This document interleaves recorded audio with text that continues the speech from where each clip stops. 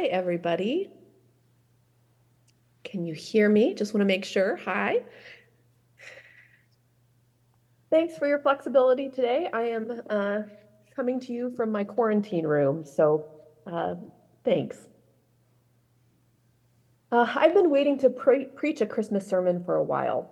Now, I've written ones during Advent and Epiphany. I've covered Mary's glorious song and thought about John the Baptist, but I wondered why we never actually have this familiar Luke passage in Advent. Well, turns out, in case you were like me and didn't know, because for every year of lectionary texts, this passage is only for Christmas Day or Christmas Eve services, which many churches don't actually have, including Milwaukee Mennonite. So this year, I just decided I was going to change the scriptures for today and drag y'all back with me into Christmas. So thanks for all of you for playing along. This is the only biblical account that we have of Jesus' birth. Mark doesn't talk at all about Jesus' childhood. John is focused on Jesus as God, and Matthew gives us Jesus' genealogy and history and just says that Jesus was born, although he does give us the story of the wise men.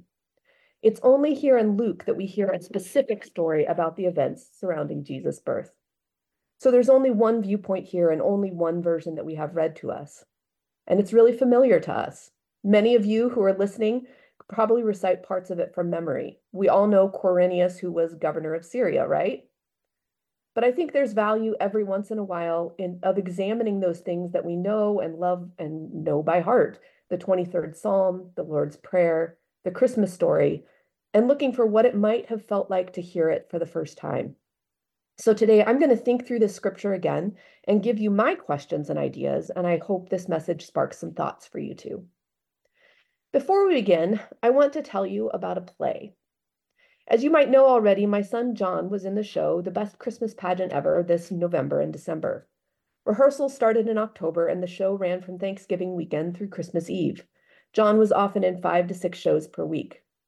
Of course, Peter and I, trying to be supportive parents, bought tickets and signed up for volunteering, knowing that we'd be totally sick of the show by the end of the run. We did end up seeing the show about 10 times each, and honestly, I was not sick of it by the end, in part because it was just really fun, but mostly because it helped bring an unexpected freshness to this Christmas story. The play, The Best Christmas Pageant Ever, is based on a book by the same name written in the 1970s about a small town Christmas pageant in a church full of nice, polite people. The nice, polite people are overwhelmed when a rowdy family of 6 kids, the Herdmans, who are mostly left without parental supervision, show up for the first rehearsal of the pageant because they think there are snacks involved. They hilariously sign up for the roles of Joseph, Mary, the 3 wise men, and the angel of the Lord. Chaos ensues. But the Herdmans had also never heard the Christmas story before, and so everything was new to them. And as children do, they asked amazing questions, and it got me thinking too. So let's take the first few verses of the Christmas story again. Think about what images these lines bring to mind for you.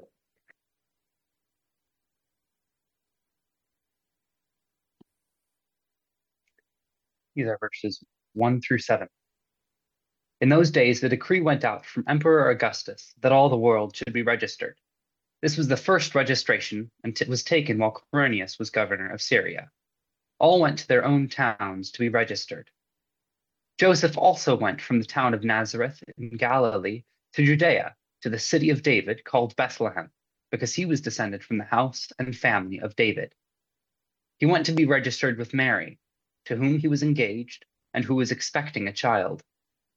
While they were there, the time came for her to deliver her child. And she gave birth to her firstborn son, and wrapped him in bands of cloth, and laid him in a manger, because there was no place for them in the inn. As John was reading that scripture, what images did you see in your mind? Maybe Joseph leading a calm donkey, Mary seated gracefully on its back, making its way down a rocky road. That's often what I think about. But I just sort of wanted to give us a little picture of what the reality is. Nazareth is in the northern end of what we now know as Israel-Palestine, and is the town where Joseph and Mary were living and where Jesus grew up. Bethlehem is outside of Jerusalem, near to the Dead Sea. They're about 90 miles apart, following roads that exist today. I Googled, how long would it take to ride a donkey from Nazareth to Bethlehem? And the internet said that if you travel 20 miles per day, It would be a 4 to 5 day journey as the crow flies. Now, if you've ever known someone who is near the end of their pregnancy, you know that they are not generally the most comfortable or the most pleasant. Long car rides are uncomfortable, so I can't quite imagine what it was like to ride a donkey for 4 days just to get to the place where you could register in the first census. I wonder what Joseph and Mary's conversation was like on that ride. I wonder if the journey took longer because they needed breaks. I wonder if the donkey cooperated. And then getting to the end of the road and finding a town so full of people coming to be registered, there wasn't even a place to stay. The scripture doesn't say anything about an innkeeper, even though the image of an innkeeper figures into my mental pictures of this story. Were Mary and Joseph camping out on the side of the road? Was there really a kind person who offered a barn as a place for them to stay, or did they need to sneak in a back door?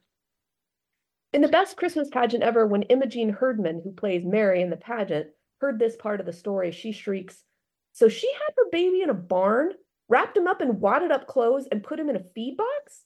Where was her social worker?" And I mean, she's not wrong. A young couple, tired from a long journey without a place to stay, finds themselves tired and dirty, resting on a pile of hay in a barn made warm by the presence of animals. They get comfy and find a spot that doesn't itch too much. And then labor starts. Now, I could get all nerdy about birth here because it's a really amazing thing, but my family will roll their eyes a bit too hard, so I'll keep it short. Here's the thing. Birth is amazing and beautiful and life-changing, but birth is also hard and messy and sometimes scary. I can't imagine what it must have been like to not only give birth in a barn, but in a strange place where the only person Mary knew was her husband, who wasn't even the father of this baby. Was there a midwife who attended her? Was it just Mary and Joseph figuring it all out? How long did she labor? Some women are calm and collected and sing their babies into the world. Others curse and thrash and shout. What was Mary like in labor? How did Joseph do in supporting her? And then they found the feed box to be the best place for a cradle, laying their newborn among animal feed. Maybe a little bit different than what I've imagined. So now let's hear a little more of the scripture.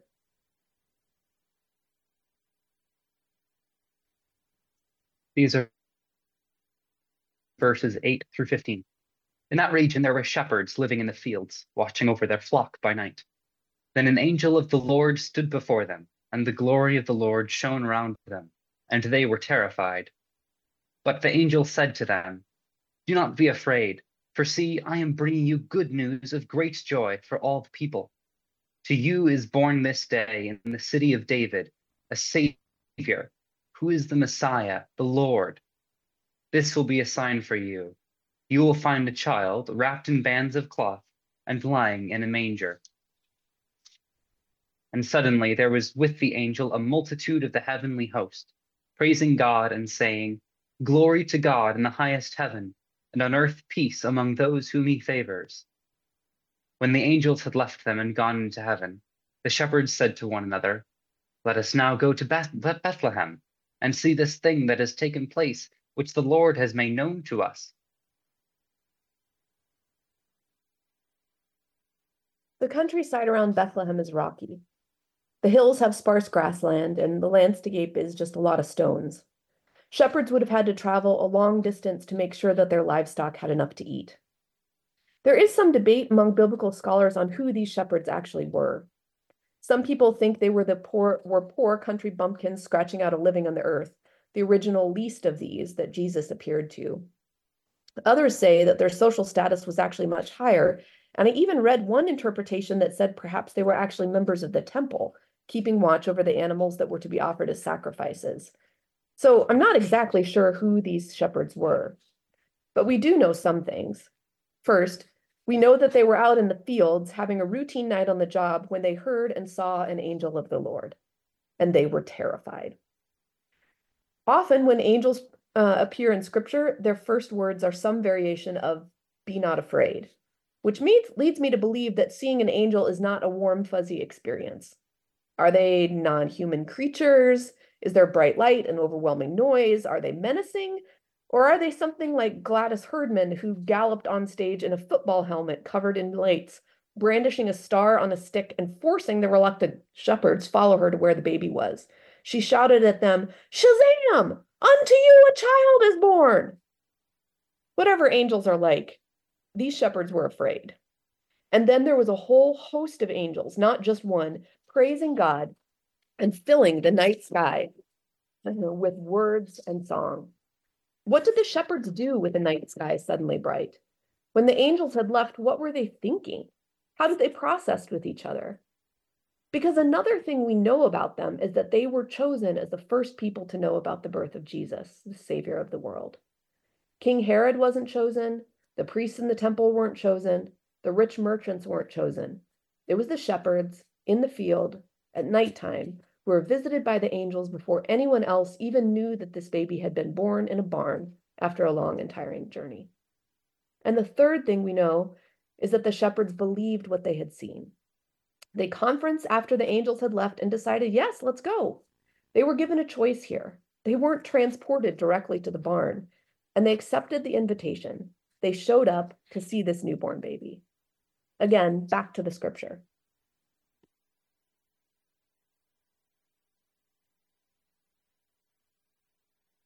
These are verses 16 through 20. So they went with haste and found Mary and Joseph and the child lying in the manger. When they saw this, they made known what had been told to them about this child. And all who heard it were amazed at what the shepherds told them. But Mary treasured all these words and pondered them in her heart. The shepherds returned, glorifying and praising God for all they had heard and seen, as it had been told to them. The shepherds went with haste. I wonder if they arrived even that same night or within a few days of the birth. I wonder how Mary and Joseph felt about having a bunch of strangers descend on them in the immediate postpartum period.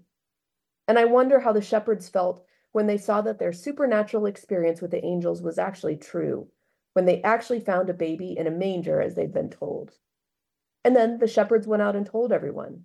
They didn't hide their experience. They became the first evangelists of Christ's life and shared the remarkable experience they'd had in the fields with angels and in the barn with a baby. They shared what they had seen, and the people they told heard and believed. And Mary pondered these words in her heart. I love that phrase, pondered them in her heart.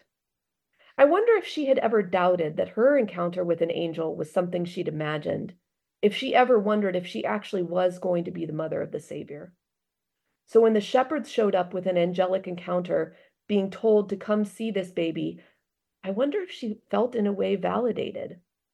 I wonder if she was overwhelmed, if she needed some time to think these amazing events through.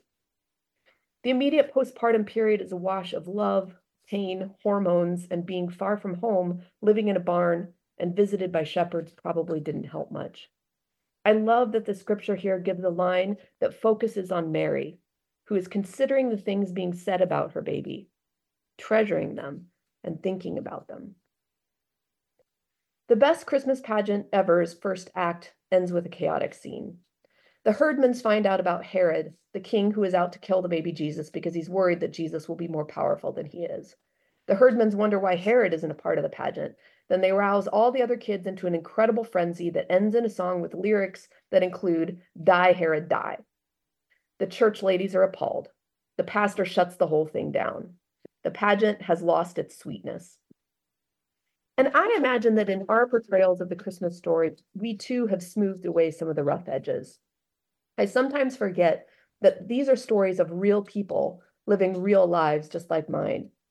And though they lived over 2,000 years ago and their lives were very different from mine, I don't want to smooth away the humanity of their lived experience. I want to ask the questions that involve the challenges they faced, trudging down a dirt path, the terror when the night sky lights up, the bewilderment of a baby blinking in a feed trough. At the end of the play, the pageant is nothing like anyone's ever experienced before. It's chaotic and unscripted and slightly dangerous.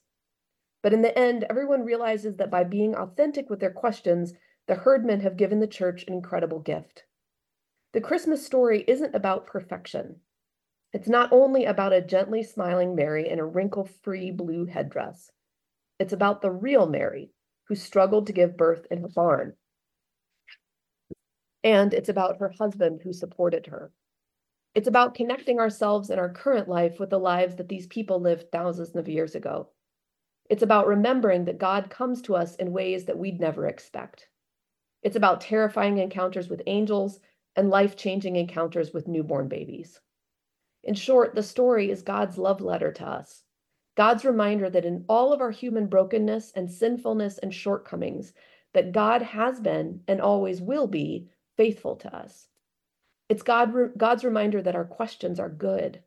And it's God's word that we are loved unconditionally and unmistakably forever and ever, because Shazam, unto us a child is born.